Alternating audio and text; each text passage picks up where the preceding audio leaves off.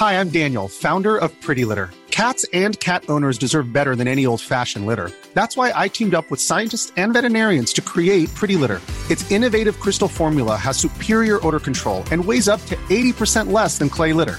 Pretty Litter even monitors health by changing colors to help detect early signs of potential illness. It's the world's smartest kitty litter. Go to prettylitter.com and use code ACAST for 20% off your first order and a free cat toy. Terms and conditions apply. See site for details. Du lytter til Rytterjargon podcast. Mit navn er Mads Wirt Schmidt, og jeg er professionel cykelrytter. I min podcast Rytterjargon snakker jeg med andre professionelle cykelryttere, hvor der er fokus på de gode historier, som vi oplever på vores vej. Jeg inviterer både danske ryttere og udenlandske ryttere ind i mit lille hjemmestudie, og prøver så vidt muligt også at have mit grej med ud til de løb, jeg kører. I denne episode har jeg haft besøg af australier Nathan Haas, som kører for Cofidis. Vi kørte sammen i 2 år på Team Katusha og blev hurtigt gode kammerater dengang. Så vil jeg lige nævne, at jeg arbejder på at få en lækker jingle op at køre, så hvis man sidder derude med noget fedt, feel free til at smide mig en besked på min Instagram-side, som også hedder Rytterjargon. Derudover vil det betyde rigtig meget, hvis man lige smider en anmeldelse og giver nogle stjerner der, hvor du hører podcasten. Nu hvor jeg har haft besøg af Nathan, er denne episode selvfølgelig på engelsk. Jeg har ikke meget mere at tilføje lige nu, så jeg vil bare sætte samtalen i gang. Nathan Haas, welcome to the podcast. How are you? I think you know how I am, man. We just we did a good ride today. It was chaos. Yeah, I think right now we're both pretending to be more alive than we are, but here we go. We're here for a podcast. Yeah, like just to talk about the training, we set out to do some climbing. We both had some long efforts. I had to do 3 times 25 minutes at 5 watts per kilo. And I started puncturing.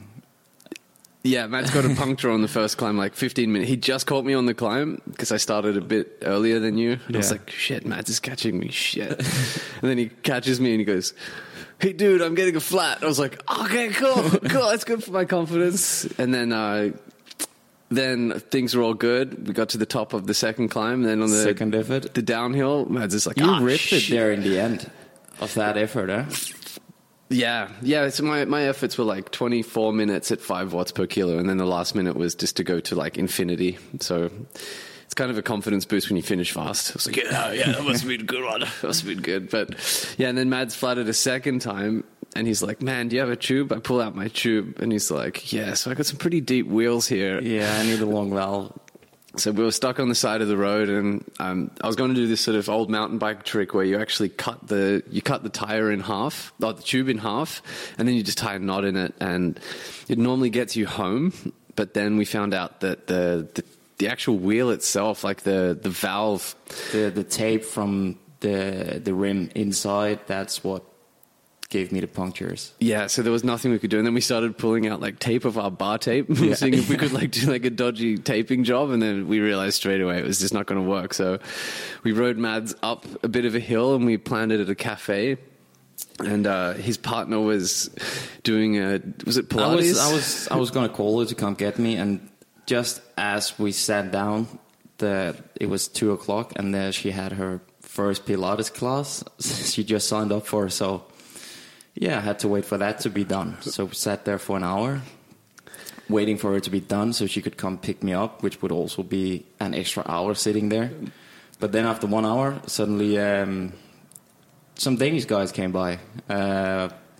Kim Christensen, he's an old pro actually. Yeah, he's a triathlete. Man, I was going to say, those guys look so ripped. Yeah. It's like, man, that guy's wearing aero booties on a training ride. These guys are for real. He's actually a triathlete now, but he did the tour once, and he was also top 20 in Switzerland, in Tour of Switzerland. So wow, he had a good few years, and he had big wheels like I have, and he had a inner tube with a long valve. Yes. So we did some more bar tape, put it inside, and I could get to the service course of my team. They could fix it up properly, and I could keep on training. But it was a long day. Oh yeah, I'm feeling how long we just were out in the sun, and you're sunburnt to a crisp. Yeah, I have a shop tan line now. I think you're gonna have trouble sleeping tonight. You're gonna be sweaty. Maybe. So Nathan, you're on my podcast in Danish called Rytterjargon, and which is I'll try to say it. Rytterjargon. Rytterjargon. Rytterjargon. Yeah. So it's like, I think you could translate it into like cycling lingo, which is this like talk we have when we're on the bike, when we sit on the bus, before the races and everything. And I ask all my guests to bring some lingo to the podcast. So what do you have? Yeah, I heard this great Danish expression once in riding. It's like little peck. No, I actually do know what that means. So sorry if this is not an X-rated podcast. I should probably keep it clean. But years ago, when we were in Australia for a Tour Down Under, Mads, we were sharing like a data box for Wi-Fi, and Mads was like, yeah, the password is little peck. Yeah. And I was like, okay, cool. And after days, I was like, so Mads, what does little peck mean? He's like, yeah, it means little dick. Yeah. It's like, cool. No one would guess that around Australia. No, I don't think so, man. Yeah. I don't think so. Danes haven't really migrated so much to Australia. Yeah. No, but I think if I was going to have any jargon, I don't know if the word actually exists in America or England, but it's definitely an Australian word. Is even better. The sniveler. Sniveler. The sniveler. Do you know what the sniveler means? No. So the sniveler is that guy that we all know in cycling. Everyone knows one. It's the guy that when you get into a breakaway or you're like chopping off or you're training, that just sits on or does way less than everyone else. And they're like always hiding in the wind. And it's not just because they're like suffering. You know, it's totally cool if you've got a passenger and they're suffering and you're like, oh yeah, you know, that guy's doing his best. It's the guy that even on a training ride always just has to have that character about them that's just like, always have to snivel. Like, I just have to snivel. It's like he sit on the wheel and then he wait until the final sprint. Yeah, it's like the Gollum of bike riding. Or the last 2 minutes of a swapping off and then he puts the hammer down. Yeah, and you're like, oh, thanks, sniveler. And then they win and it's like that sort of like, you just imagine that they put their arms up like Chris Horner when he won that stage in the Vuelta. He just looks like a broken hawk and you're just like, yeah, you won, but you're a sniveler. Yeah, okay. That's a good one. Good to know. So let's get into it. Your favorite training loop? Don't say the coast here. Everybody says the coast. So I'm going to go with the coast in the Costa Brava. You know, I won't say it's like the most beautiful bike ride, but it's the one that I kind of grew up on. It's like been my bread and butter, and it's every time I go back to Australia, it just reminds me of how I actually became a good bike rider, because it just inspired me to love jamming super hard. So I grew up in a town called Canberra, which is the capital of Australia. Most people think it's Sydney, but it's actually Canberra. And it's an amazing cycling community. So like, you know, a few years ago we had a pretty good representation in the World Tour. We had Michael Rogers, we had Matt Hayman, Rory Sutherland, Michael Matthews, myself. So there were 5 World Tour. Now there's Jay Vine as well. He's from Canberra. So we have this Saturday morning bunch, and it leaves at 6:30 from the bike shed in Phillip. Yeah. So I doubt there's any Australian. That's what people do in Australia. They go out super early because it's so fucking warm. Yeah, and it's also because like a lot of guys that, you know, race the criteriums or the club races, like, because they're so motivated, they go out and do the bunch rides before work. So like before they start their 8:30 job, they get up for the 6 a.m. during the week, and Saturday they get a bit of an extra sleep in because it starts at 6:30. So we start off and we immediately just start jamming on the front.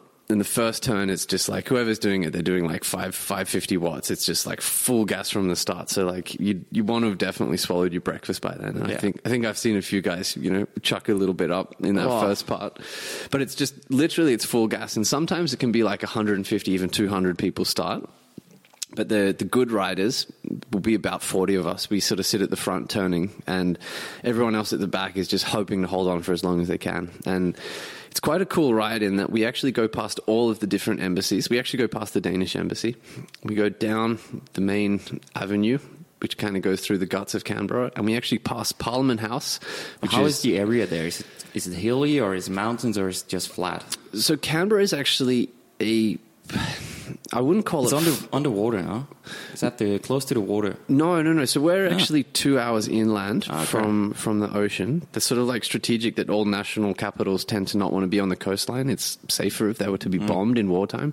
But that's a bit old school. But the Canberra is actually inside a big valley. So if you want to climb in Canberra, there's more of it than you can poke a stick at. But through the middle of Canberra is actually perfectly flat. So like the first part of the ride is just this like flat launch all the way past Parliament House. You go over Commonwealth Bridge on the lake, so you're going past like the National Library, you're going past the High Court of Australia, and it's actually quite a beautiful way to start the day because like all the rowers are out on the water and the sun is sort of like often rising as we're going. So it's very beautiful, but the thing that I love about it is just pure bike riding. Everyone is swapping off literally as hard as they can. And we do an hour of swapping off until we get to the first sprint point. And then the first sprint point, it's like a set line that we all know. And it turns into a race. Like some guys launch off early and there'll be like 2-3 guys swapping off and then the bunch has to get it. And of course you always have a couple of snivellers that are just like waiting for the sprint. Yeah.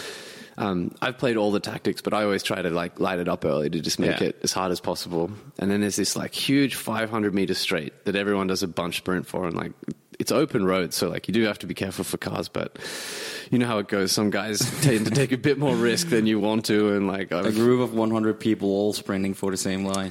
Yeah. By then it's whittled down. Yeah, of course. It's whittled down a lot. But then the cool thing is, after the sprint, we actually kind of wait for everyone. So we go super slow for another 5K. We just sort of like catch our breath, drink a bit, talk some shit. And then the race starts again. So we hit onto this like next part of the road called the GDE. It's like the Gungahlin Drive extension. And now we actually start going up some undulations. So it's like 1 to 2K at like 5-6%. And then you've got like these big fast dips. Yeah. And that goes for another 30 minutes or 25 minutes that goes for, and then we turn right and we actually finish on top of a climb. So it's like a 2K climb at 8%, and it's just an absolute all-out smash fest to the top. That's a 5 minute all out. And sometimes it's actually been my biggest 5 minutes for the year. Yeah. Like I often hit my records on it because it's just like, it's just pure racing. Yeah. And like generally speaking, everyone's pretty honest, but yeah, again, you always get the 1 or 2 snivellers that have just waited because they're a climber. You know, they don't want to waste their energy on the flat. But you get to the top and it's just like it's all 1s and 2s at this point. Everyone's absolutely waxed. But then again, we all kind of wait. So like anyone that was dropped on the first big pull-off section, they actually don't do that extra extension. They go straight into the city. And we all join up at the same cafe. So like everyone kind of arrives in drips and drabs, but more or less at the same time. And then the first coffee happens and there's... Oh, you have a coffee stop there. Yeah, and there can be like 100 of us all at the same cafe. And like they all know that Good for the cafe. Oh man, they love it. They've got 100 dudes all ordering heaps of flat whites and banana bread. And it's honestly, it's just that real feeling of like community. It's like a cycling tribe. Everyone's just so stoked. They're talking about what happened on the ride. They're laughing at a couple of guys, and like a lot of the girls, like Gracie Elvin as well.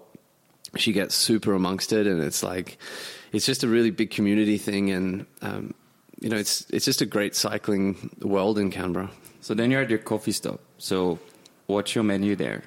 Like your Australian menu, because in Spain you would go for the bog like everyone with the tortilla and then coffee here. But what's your coffee stop in Australia?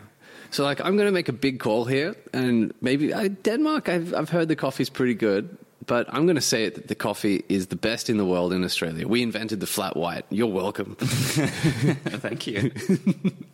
Yeah, no one does latte art like in Australia. So, it's a bit of a funny one because we arrive at the cafe at like 8:30, so we've done 2 hours of riding, and like a lot of us actually go and do extra kilometers afterwards. So it's not like we want to sit down and have a big breakfast, but some people do. So it's like, poached eggs, salmon, avocado on toast. Yeah. And the only shit thing in Australia is like avocado on toast can be like $17. So, you want to... yeah. You want to bring... Sounds like Danish prices. Yeah, it's super shit. It's not like being in Spain or France. It's just expensive. But when you have an avocado toast here in those fancy cafes and it's like 5-6 euros, you're like, ooh, damn, should I have 2? That's expensive here. It's easy to be skinny in Australia because you just can't afford to get fat. But I think, for the most of us, like the real classic in Australia is the banana bread. Yeah. So it's like a big fat cart of banana bread. It's heated up, comes with a nice fat chunk of butter, and it melts in perfect. So nice. When you have that with your 1 or 2 flat white coffees as sort of like a mid-ride break, I would say that's my most Australian memory of food as a bike rider. And so the group ride ends at the cafe, or you keep going? for a lot of people, it ends at the cafe Yeah. because they just come for the vibes as much as anything. You know, everyone gets a good workout, but it's really the vibe of it. But then there'll be that 20 guys that really take their game seriously, that are because a lot of guys are training for the Australian National Championships. And like one of the funny things about nationals is that anyone can enter. Like as long as you've got a bike license, you can start. So sometimes we have 250 guys starting the nationals, and it's like the most dangerous part of your year is the first few laps of that, because you're kind of like navigating through guys that probably aren't fit enough to even do, 4 or 5 laps. But they spend their whole summer training for it. So there's like a massive group in Canberra that are all training for nationals, and a lot of them are really good. Like they'll be all part of the different continental teams in Australia that race through Asia. So they're normally pretty fit at this time of year. So they'll be normally on Saturdays, it turns into a 6-hour ride where we go and do this other loop called the Uriara Cotta. So yeah, by the time you get home, it's 12:31 and you've done 6 hours, over 200 Ks. Yeah. And then you just hopped back to bed because you were just dead. Yeah. So there you have it. If you ever find yourself in Canberra, you can go try smash some Stravas. That's it, man. Anyone's welcome. Possibly gonna be impossible to do it. All inclusive. Cool. Moving on. What is your craziest day ever on a bike? This is my 10th year in the World Tour, and I did quite a few years mountain biking, World Cups, and then quite a few years continental on the road. So I've been doing it for a while. And when I get asked this question, it just like, I can't think of any other day except for the Gavia Stelvio stage in 2014 at the Giro, where the one Thomas de Gendt rode everyone behind, like out of the wheel. No, it wasn't that day. It was the day that Quintana flicked Rigoberto Urán for the pink jersey, where we started in this town. I'm really bad with Italian town names in the Giro, because once you've done the Giro enough times, it just feels like everything is San Marco. Or when you do a Grand Tour, when you're 1 week into the Grand Tour, you don't even realize where you are. No, you're just looking at that book and you're like, all right, we're getting through the pages. Yeah. We're getting through it. Oh shit, today's Gavia and Stelvio. So we had just had the second rest day, which everyone knows can be like 50-50. You can come out of it feeling fantastic because you actually got rest, or you can be like, this is going to be the worst day of my damn life. Yeah. So, you're sitting on the start line nervous about that anyway. Fortunately, I'd actually been having really good legs that Giro and was climbing well. So I was more on the slightly confident side. But when we started, it was actually snowing in the village where we were, and we were at 1,000 meters. The snow wasn't like gathering, but it was snowing, and we were like, if it's snowing here, going to 2,500 meters. I think the top of Stelvio is 2,900. Yeah, I think it's close 2,700, 2,800. Yeah, it's super high. So we knew that we were going up the Gavia first, and then the Stelvio, and then we finished on another. It wasn't Lago de Cancano, but it was close to Cancano, and we just were all like, this is super shit. Like, oh my God, I can't believe we're starting. Like, oh, what is going on? And the organizers were like, if it's really bad at the top of the Gavia, like, everyone can maybe hop in buses. We'll see what we can do, but we're going to start. And then all of the riders kind of made like a pact, and they were like, we just don't attack. Nothing happens here. And then we got 2Ks into the race, and then a Katusha rider. I was going to say Bardiani. So it was Bardiani and Katusha hit off the front, and then it was like, shit, the truce is over. Like, we can't just let them fly up the race. So then the race went absolutely batshit crazy, and then I was super lucky that I was on a really good day. So I got over the top with the front group of about 30 guys. So when you can go hard in the cold, you stay warm.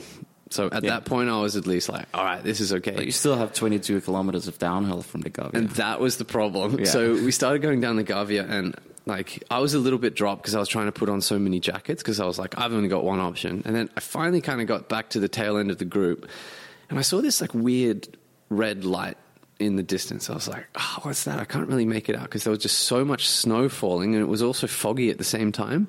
The visibility was like 10, 15 meters at the most. So I was going down, and then I was like, I might just move to the right here. And one of the race cars had kind of like hit a snow wall and was just parked into the side. If I hadn't moved, I would have gone smack bang into the back of this car. And then my glasses were getting so covered in ice that I couldn't see through them. So I had to take them off, and I had nowhere to put them. So I just threw them. It was like, fuck, I'm in crisis mode here. And then my eyes were in so much pain because the snow was just going directly into them. Yeah. And I was like, this is the worst thing of my life. So I make You're it down. Australian. Probably the first time you ever saw snow. I was like, what is this incredibly hard water? This rain is very strange. I remember a few years back, we were traveling together to Strade Bianchi, and it was snowing when we landed in Pisa, and you were like, oh, you're doing videos of the snow from the car and everything. I'm like, dude, you've never seen snow before. No, this is maybe my 5th time. This is amazing. Yeah, so I started, and we started on the Stelvio, and then the problem was, like, you hit the bottom of a climb, like, directly after such a long descent that my legs just turned to shit. Yeah, you go straight into Bormio and straight onto the climb there. So then there was, like, the group of 30, and there was, like, 2 of us that dagged off the back, and I'm like, all right, well, I'm okay because there's, like, 180 guys behind me. Like, I will find groups. So the first 10 minutes were pretty tough on my legs, and then I was like, there's no group. So I just sort of like cracked on, and then I was really lucky that one of my directors, Robbie Hunter, came up next to me on the car, and I was like shivering going up the climb wearing every jacket I had, and I couldn't get to my food. And he's just leant out of the window, and he's just opening gels and just like milking them into my mouth. And he pumped about 5 or 6 gels into my mouth, and I was just trying to swallow it. It was like pretty intense because your body doesn't want to eat at that point. Yeah. Like you're just so past being okay. But like, I'm glad he did, because I think if I hadn't eaten, it would have just been like game over, right? Yeah. So I've gone over the Stelvio again, fully alone. I'm like, what has happened behind? Like, this is insane. And then I take that next descent just super slow. Like I was just breaking through every corner and then braking on the downhill so I could pedal harder. Like it might sound stupid, but I was like, if I can pedal, I can stay warmer. And I don't care about time. Like, obviously, the race is... Yeah, like, you're safe for the time limit. And fuck, imagine being in that gruppetto that day. So anyway, like, the gruppetto was the biggest thing I've ever seen in my life. It was like, I knew that they weren't going to cut the gruppetto even if we were an hour out of time, because it was the whole bike race. Yeah. But what I didn't actually know was, like, in front, like, on my radio, I sort of heard some sort of shit talk. I was like, and it was going on for way too long. I was like, what is going on up there? And it actually turned out that the RCS had gone in front of the race with a scooter with a red flag saying that the race is neutralized. But Quintana attacked at the top for the downhill, and Hejidal followed. And then the whole controversy was like, was the race actually neutralized or wasn't it? And then that was where all the big time splits happened. But I finished up the last climb, and it was probably one of the most empty feelings on a bike I've ever had, just in terms of my legs. Like, my body was almost in shock from what had just happened, but I'd gotten through the day a lot easier than most.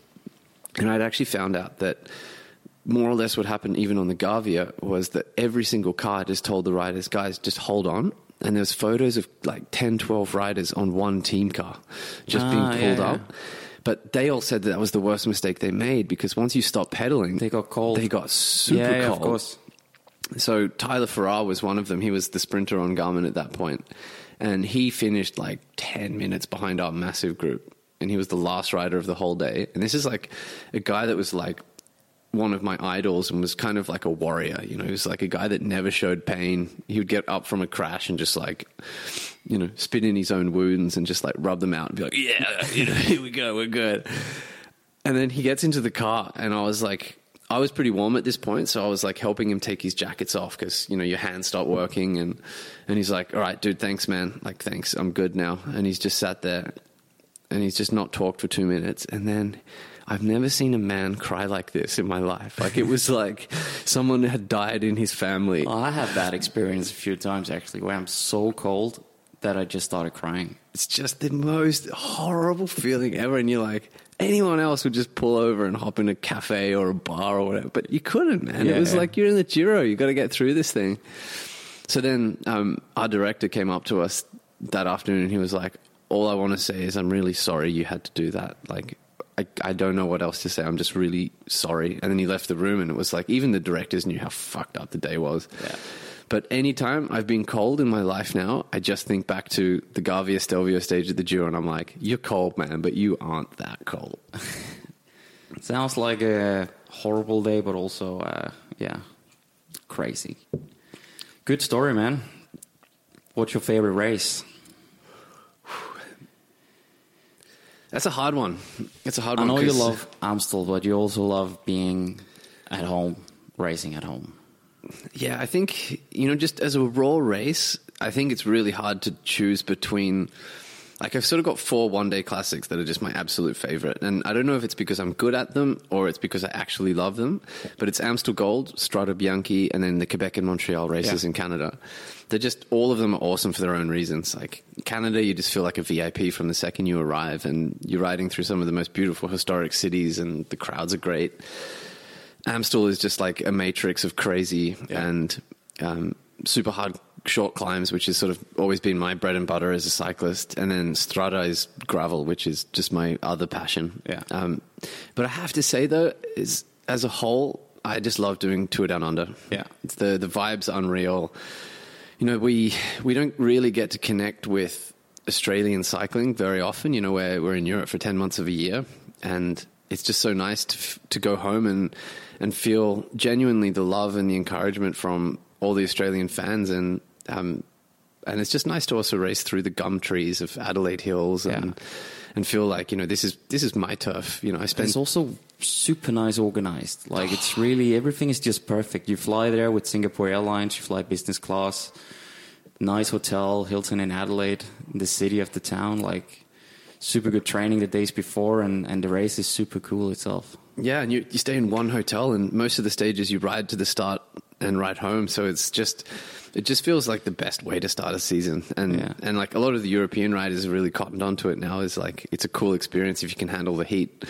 But that's the other thing too, is like we've spent the whole summer getting heat acclimatized and training. And then the Europeans come over and they've just got this massive handicap because they've been in like -4. I did it once and I don't think I'm ever going to do it again.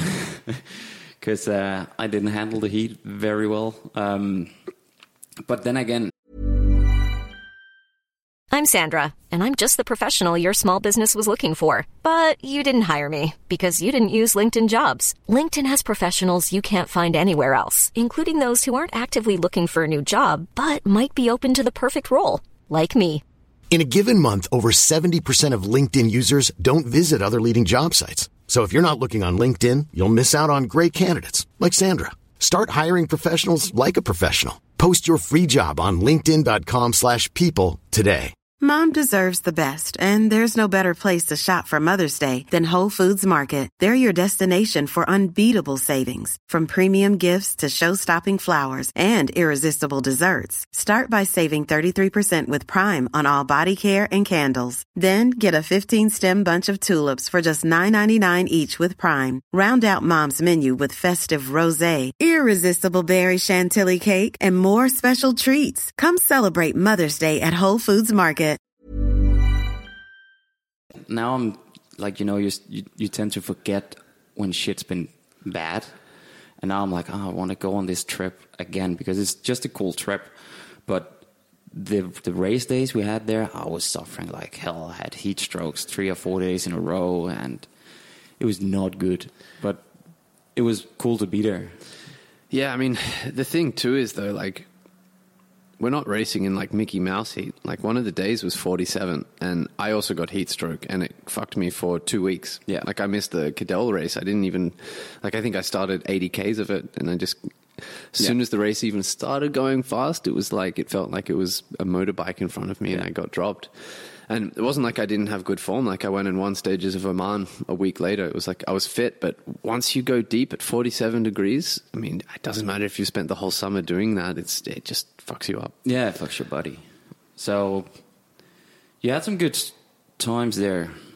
You were third overall one year, no? Oh no, you lost the podium on the last stage. We finished on the same time, but it came down to stupid like stage placings. Yeah. So Jay McCarthy finished 2 places in front of me overall from all the stages combined, which was pretty frustrating, but that's the way the cookie crumbles. Yeah. Yeah. And then when you're there, you spend after Adelaide, after Tour Down Under, you have 1 week in Geelong for the Cadel Evans race. And that's a whole nother contrast to Adelaide, which is just a super nice city. And then you go to Adelaide, which is this small town an hour away from Melbourne. There's nothing there. And you've been away for quite a while. I have. So you really start to get bored there. But yeah, Geelong's, it's cute, but yeah, once you've been to the 2 cafes and gone for a swim, you're like, okay, so we're pretty done here. But we struck gold. Oh man, yeah, man! I don't think anyone did the Cadell race Everybody like you and saw I that did. on the Instagram page of the podcast. That arcade was the saving of our week there. Like, oh man, it's one of the best arcades I've ever been in my life. Like, I haven't been in anything better. There's one just out here in Salt, just next to Girona, but it's nowhere near the same. Yeah, I don't think. But also, like, there's no memories like that. So Mads and I, like, after dinner every night, because like we were on Team Katusha, which was a great team, but the team that they sent to Australia that year was just the most dull humans you could have put in a group. It was like there was not much action going on. No, they're the kind of guys that, like, you know, they finish a 2-hour ride and they go and hop in their compression boots, close all the blinds to make their room like a dark cave, and just sit there and watch boring Netflix until dinner. And then they do the same just after dinner. And at dinner as well, they weren't even talking to each other, because that's like no disrespect to them. They're just kind of like introverted, quiet dudes. But Mads and I, after a couple of days, were like, we can't handle this. So we just went for a walk and we were like, hang on, what's this? And we found this arcade, and then the first night we were like, it's good, oh my God. And then the next night we went back and we bought like a VIP card and loaded the shit out of it with money, and we were like, all right. Slowly we figured out which machines were the ones to get, like, where we got most tickets from our winnings. And the best one was this, where you throw balls and knock down clowns. Then we got off this technique. There was 2 machines, so we took all the balls from both machines and put in one, and we threw like 6 balls at a time. Yeah, we even stopped trying to like aim specifically for one clown. Yeah. We just like went for the shotgun effect. Yeah. Then one day we are staying here at this machine. We go to another one. See, like, okay, there's not that many tickets here. We won't get any big prizes from this. So we go back, and then 2 girls are at one of them, and we're like getting ready to do our technique with the balls. But then suddenly there's not many balls. So the girls took some of the balls, and Nathan, in just pure, I don't know if you can call it excitement, but like, throw a ball everything he can, and says, bitches fucked us. And I was like, dude, they heard you. Yeah. So 2 minutes later, we had all the balls again. Yeah, they kind of left. I'm like, oh God. Ugh. But yeah, like, I often forget, like, when I'm in Europe, like, I know a lot of people speak English, but like, it's sort of that thing where, like, you feel like you can say what you want, because you're like, 9 times out of 10, you know, no one really paid attention to what I was saying. But then I'm like, hang on, like the shit. Danes have here, like, we can say you guys have we like a want. secret code. But then I'm in Australia and I'm like, hang on, they even speak Australian English. So like, they even picked up everything I just said. So I felt like a bit of a dick afterwards. But then we got all our balls back and we got some tickets. So I think we found out who the real winner was. Yeah. In the end, I think I came away with a pair of what they call like cozy sandals for a home with an emoji on it, and a bit more stupid stuff. But did we take a basketball as well? I think we got maybe. a basketball, but then we never played with it because we suck at ball sports. Yeah. Yeah. Like, oh yeah, we're cyclists. Okay. What's the worst race for you then? I think there's maybe it's not that much about the race itself, but everything around it. And it's the only race that I always am scared to get put on every season is a race called Knockera Course. Oh yeah, and it's a crash like, race. It's just so it was the first race I ever did in Europe as a World Tour rider. So like, I'll just do a little bit of a catch up on my history as a rider. Like, I was mountain biking, and then I started doing road in Australia, and I did like all the Asian races, and I signed World Tour from all of this. And then next thing, I'm in Europe, and I'm like, hang on, I'm in the World Tour, and I've never raced in Europe before. I was like, oh my God, this is really intimidating. And the team's like, oh, we'll put you in one of the small Belgium classics. See how you go. I did Knockera twice, and I crashed out both times. I'd never seen anything like it. Like, I felt like it was a scene from like D-Day where they're running up the beaches and just guys next to you are just like getting exploded by a landmine, and then the next guy's getting like machine gunned down, and you're like, how am I still up? How am I still up? And then then we're kind of going towards this final, and there's this horrible little like false flat uphill where I was just like, these guys are going full gas. What's happening? What's happening? Oh yeah, And- before you go up this drag and then you turn right down to the hole. Yeah, Like, but before that, there's these two houses that have these like sharp corners that are just facing you as the rider. Yeah. And you got to like squeeze into it. It's like a salt timer, you know, like it feels like 10 guys can go through, but there's like 400 behind you trying to get in. So anyway, I was just really shit in the bunch at that point. So I was just like stuck at the back and was like, oh no, like damn, like I can't help the guys. And then I come around the corner, we go down this little downhill, and then I saw what was just like a mincemeat version of the peloton. Like I've never seen so many guys crashing and screaming like, oh, and I look over, and this one guy that I knew really well, who'd really helped me out, you know, in my time in Australia, Kunda Court, he's sitting there, and like I was like, he's more blood than he is skin. Like I've never seen anything like this. And like I roll up, and like I go around the guys, and then I was like, hang on, I just finished like top 40. Like, I was at the back of the race. Yeah. Everyone was down. And every time I've done Nokra course, it's just been exactly the same experience. So like I've gotten to the point now where I'm like, oh guys, I'll ride early. Like make sure you've like done your job, because like there is no way on God's green earth I ever want to contest that final, because I just have too much respect for my own skin. Yeah. Okay. So another one, I ask all the guests, who is your nemesis in the world of cycling? Oh, We all have them. we do, and I'm really lucky that he's retired now. He's Then you can out. say whatever you want. So it's a guy, and I think not many people in the world of cycling actually know who this guy is. He's a bit of a guy that flew under the radar, but he seemed to be always good enough to always be there, but never good enough to really be like a deep finalist. Yeah. But it was sort of like, as soon as it was hard, he was always the guy next to me, and it was just like, dude, fuck off, man. Like, stop fighting me for this shit. And he was a Russian called Chachevich. Ah, yeah. I've heard many stories about him from my teammates in from our teammates in Katusha. So he was on Katusha, and like I should be careful what I say, because I heard he became, well, even before he retired, guys were asking him, what are you going to do after cycling? He's like, gangster. But like, I don't think he was joking. So like, maybe I should be like careful. Maybe we should like bleep his name. I should be like, who's your nemesis? Beep. Yeah. Chavich. But this guy was insane. And like, it was at Tour Down Under one year. He was next to me and Hejadal. So this was in 2012. Yeah, my first ever World Tour race. And he came up and he kind of just like chopped Ryder on this like piece of road that there was no stress. Like fair game if you're going to fight in the final. Like anything goes in the final. Like there's no honor amongst thieves. We get it. Yeah. But when you're like 80 Ks out from the finish and the race is just starting to warm up, and someone comes in and like almost ends your leader of the race's life, I like yelled over, I was like, man, what the fuck? And then he just lifts his front wheel up and starts smashing it down. And I'm like, bang, bang, bang, bang. And he goes, I will fucking kill you. And from that day onwards, I was like, that guy is my nemesis. Yes. Oh, that was a good one.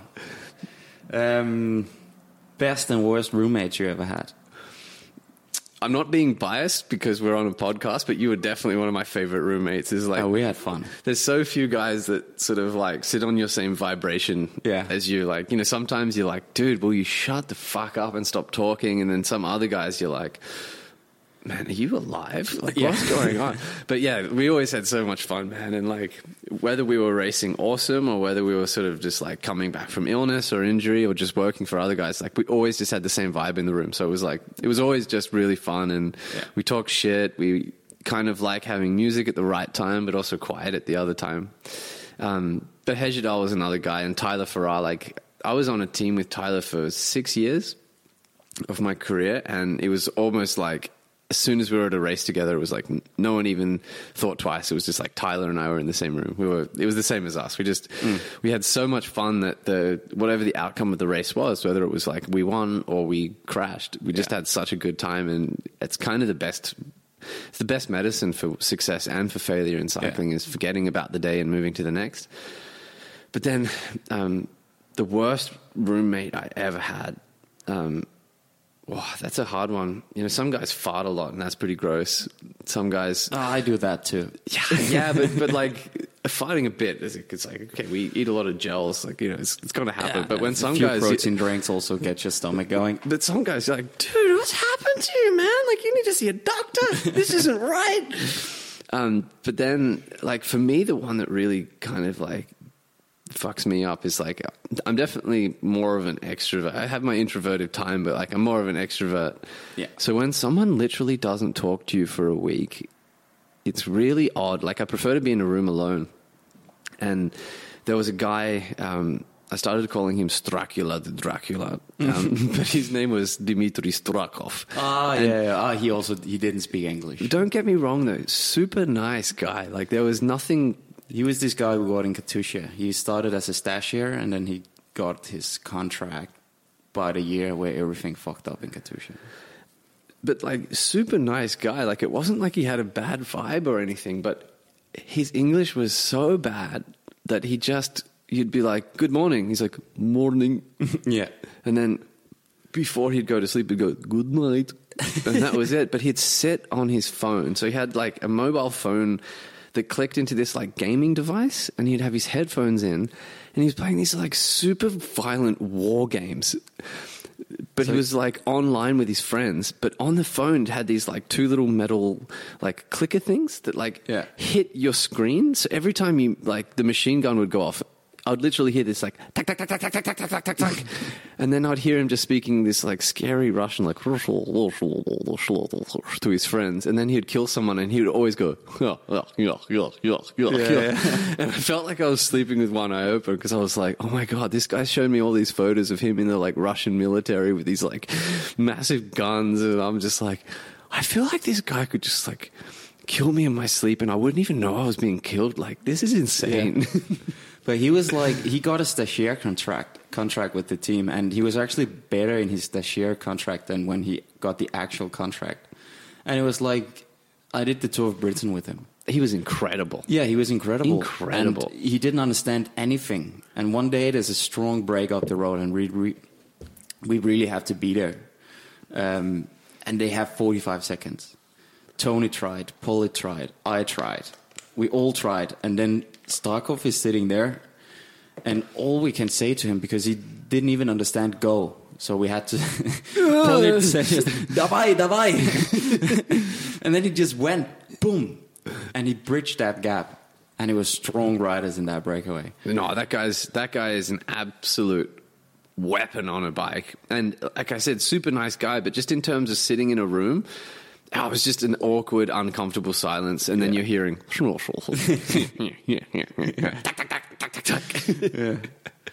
Okay, so which bike has meant the most to you through time? Oh, I love my DeRosa now.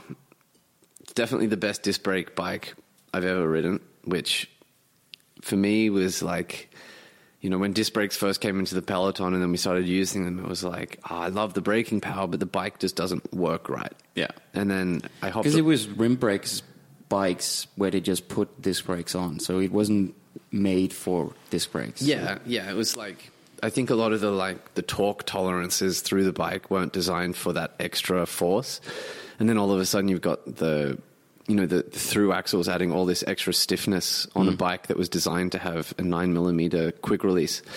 So, you know, technology's come a long way, and I'm really loving my DeRosa now. But I think in terms of any one bike that, like, I'm actually trying to investigate who has it, because I wouldn't mind buying it. As just a bit of like cycling memorabilia for myself was in 2017 on Dimension Data, we were sponsored by Cervelo. And they had just released a prototype of the R5. Yeah. And because I was always the guy that wanted to be on the R5, even though they were like, Nathan, you're more of a fast guy. I was like, no, but I prefer the feeling of a bike that feels like a bike. You know, when you're on a bike that's purely aerodynamic, it's like a classic frame and just classic. It's just triangles. When you're out of the saddle, it like has that predictable flex and acceleration. And then when you're on a downhill, you feel like you can actually really move it off its line if you're in trouble. Whereas an aero bike, I've always felt once you're on that corner, you're really stuck on your line because it's just a blade. Yeah. So they were like, Nathan, you're one of our big riders on the team, and I know you love the bike, so we're going to give you the prototype. And the coolest thing was I was like testing this prototype in the World Tour, but it had this paint job on it with all these like cool little dots and everything that you normally see on cars. Yeah. So it's that paint that you put on a car that's also a prototype or new, that if you take a photo of it, it doesn't really give you the real shape, like it distorts the photo. So it was the coolest paint job I ever had on a bike, and it also just felt cool to be on like the prototype from a company as cool as Cervelo. Yeah. And it was the bike that I was second on Wollonga on, and I was fourth at Amstel on it. So like I've got a lot of good memories from that bike, and you know it got sold at the end of the season. And if there's a listener in Denmark that happens to have my 2017 Cervelo R5 special paint, let's talk. Yeah. You can earn big bucks on that. But yeah, let's talk a bit more about bikes, because now the bikes and all the equipment in modern cycling, that's the game changer. Like, if you're behind on equipment, you have no chance. It's you can look at the TTs like this, like let's say 10 years ago, if you did a proper bike fit on the TT bike, you would be going for the win. If you don't do it now, you're going to struggle with the time limit. Yeah, it's that extreme. It's a space race, man. It's whichever companies have the most money to be able to invest, produce the fastest bikes. And it's not that the smaller companies aren't trying. It's just when you have a company, say like Specialized, that have their own ability to make the carbon molds in their factories, and then they have their own wind tunnels. You know, it's all of those costs for a smaller bike manufacturer that are just on top. So they can make maybe 3 or 4 prototypes with, you know, a few changes each time. But then all of a sudden they're at $5 million and they're like, shit, that's insane. But with the big companies that have already invested actually in the process, like the manufacturing process, it doesn't cost them $5 million because they already have the staff, they have the engineers, they're not hiring them out. And then they have the facilities to keep testing it and testing it and testing it. So when they finally release a bike, it's like, it's the state of the art. So every time a small company puts something out, it's catching up, but the other company's already jumped ahead because they're testing it. But then the other thing that I'm finding the most frustrating, and, you know, maybe this is a bit of a contentious topic, but, you know, when a team can put $20,000 for a rider to get a custom handlebar made and have them on all 4 of their TT bikes, it's not really fair. And I think that that's something that the UCI hasn't like really looked into. They're like, oh yeah, it follows the rule of like, it's not further than 10 mils from the bars to the top and this and that. But it's basically, it's created a class system within cycling. And I don't think that really shows the true values of sport about fairness, because it's now... You can see it in our team, for example. Like some of us, we have these special designed bars on the TT bike. And I have it, so I love it. But I also think that everybody should have it. Because also one day we're all in a TTT, in a team time trial. Correct. So everybody should have the fastest possible equipment, in my opinion. I agree. And it's sort of one of those things that, like, you know, Formula One, even though there's huge discrepancy between cars, you know, they all have to use the same tires. There's engine restrictions that everyone has to follow. Yeah, because in cycling it comes down to everything now. Even everything. It's the tires, it's the frame, it's the wheels, it's the clothing, it's the helmet, it's even down to the socks. Like if you're riding aero socks or normal socks, there's maybe 1 or 2 watts in there, but sometimes that's the difference. But also the other difference is teams being able to afford not just one, but as many sessions in the wind tunnel as they want. You know, a team can put a rider in the wind tunnel for a day and it costs thousands. It's such an expensive process. And they start to get the big things like the overall position. They start moving the bars, or maybe they even test 2 different types of bars and say, okay, this one's actually better in this position. But other teams are now starting to work out, okay, nicks for this person only need to go in the mid-thigh, but for this person, all the way down to the knees faster. And then they start saying, put your thumb on top, or put your thumb underneath. Yeah. And that can only happen on like the 4th or 5th time you're in the wind tunnel, where you start dotting the I's and crossing the T's, whereas other people are first learning the ABC. Yeah. And that's even if they have the money to send them to a wind tunnel. And then let alone, like, you have these really nice fast handlebars, but they're still commercial. there's still something that you can buy. Whereas other people are literally having their body put into a position and then a 3D printed bar fits into them. Yeah. So how do I compete against Gunnar, who is already infinitely more talented and powerful than I am? But then he also has equipment that I have no access to. Even if I pay for it, I can't use it. Yeah. So it's just one of these things where I'm finding time trials, or the discipline of time trial, which is something I really enjoy doing. It's like a side project. I'm not a specialist, but I've always enjoyed it. It's just one of these things that I look at now and I just think, well, you know, that's not been the direction of my career, so I have to just absolutely forget about it. And I think when we look at like the Tour de France, when you have GC, we want to see an exciting GC race. And one of the things that's putting guys 1 or 2 or even 3 minutes in the rear just because of their equipment, and it's got nothing to do with their ability. Yeah. For me, we're starting to lose a little bit of the integrity of the sport. Yeah, that's right.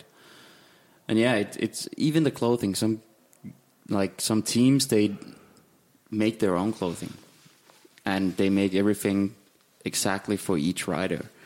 Where some other teams, they have shit clothing that's like a t-shirt in the wind, and then it's just like riding into a wall all the time, because you can't go 55k an hour on the flats. It's really developing in also a super interesting way with all this equipment. But it's just, you have to be so accurate on everything now. Yeah, and I don't say this to sort of like bitch on the teams that are making use of their budget. Like, I would. Yeah, of course. And if I was on one of those teams, I'd be thinking like, how good is this? Yeah. I'm beating guys that are better than me. But at the same time, it just sort of goes, that's the cycling model, right? Like, some teams have more money. Yeah. And that's just something that we have to also accept. And, you know, cycling's also already a sport that the strongest rider doesn't win. It comes down to tactics. It comes down to instinct. It comes down to timing. It comes down to luck. So, you know, it's sort of an inherent part of cycling is that fairness is not the one thing. It's not just putting on a pair of runners and running 100 meters and the best athlete wins. There's so many factors to it. But definitely I felt like in the last 5 years, time trialing has gone from like, yeah, we're all on pretty similar equipment. Like someone has something a bit faster, but now it's just a space race that, you know, if you didn't get to the moon first, yeah, whatever. Okay. We're running out of time, actually. So let's finish off with this last question here. What do you look forward to the most when the season is over? Oh, when I was young, it was just beers and partying. Yeah. Any special food you look forward to just greasing your way through, or? Oh, again, it used to be junk food and shit. But as I've sort of gotten older and realized that like your body needs more love, there's like an inflection point. I reckon it's about 24. Before that, it's like you can put anything into your body and you generally feel fine. You know, your body recovers and you bounce and you start your first race. You're like, yeah, off seasons are the best thing to do. Then there's a point where you're like, whoa, that doesn't work anymore. And then my off seasons now are like, wow, how many days can I actually spend at home? Like, how can I go to bed at 10 o'clock and just watch a good movie and like have good home cooked food? Because, you know, we eat so many buffets through the year. But I think for me, it's about going home to Australia and having my mum's home cooked food. I think that's always the thing I look forward to the most. Yeah. I sound a bit boring now, and don't get me wrong, I used to love having all the fun in the world, but there's a point where your reward is actually the rest and looking after yourself, and that feels better. Cool. Well, thank you very much for joining my podcast. I really enjoyed this, and it was a nice talk. It was a nice podcast, I think. Yeah, thanks, man. And let's hopefully put some sun cream on your next ride. Yeah. Fuck, it's gonna hurt. Cool. See you, Nathan. Thank you. Lige her på falderebet vil jeg sige tak for, at du har lyttet med. I den næste episode snakker jeg med briten Alex Dowsett, som jeg kører på hold med lige nu. Alex er lidt af en enkeltstartsnørd, så vi kommer helt sikkert til at snakke rigtig meget om enkeltstarter og udstyr i næste episode. Vi optager episoden dagen inden vi starter Romandiet Rundt, så jeg vil udgive min snak med Alex, inden Romandiet Rundt er slut. Endnu en gang tak, fordi du lyttede med. Vi lyttes ved. Mom deserves the best, and there's no better place to shop for Mother's Day than Whole Foods Market. They're your destination for unbeatable savings, from premium gifts to show-stopping flowers and irresistible desserts. Start by saving 33% with Prime on all body care and candles. Then get a 15-stem bunch of tulips for just $9.99 each with Prime. Round out Mom's menu with festive rosé, irresistible berry chantilly cake, and more special treats. Come celebrate Mother's Day at Whole Foods Market. Mom deserves the best, and there's no better place to shop for Mother's Day than Whole Foods Market. They're your destination for unbeatable savings, from premium gifts to show-stopping flowers and irresistible desserts. Start by saving 33% with Prime on all body care and candles. Then get a 15-stem bunch of tulips for just $9.99 each with Prime. Round out Mom's menu with festive rosé, irresistible berry chantilly cake, and more special treats. Come celebrate Mother's Day at Whole Foods Market.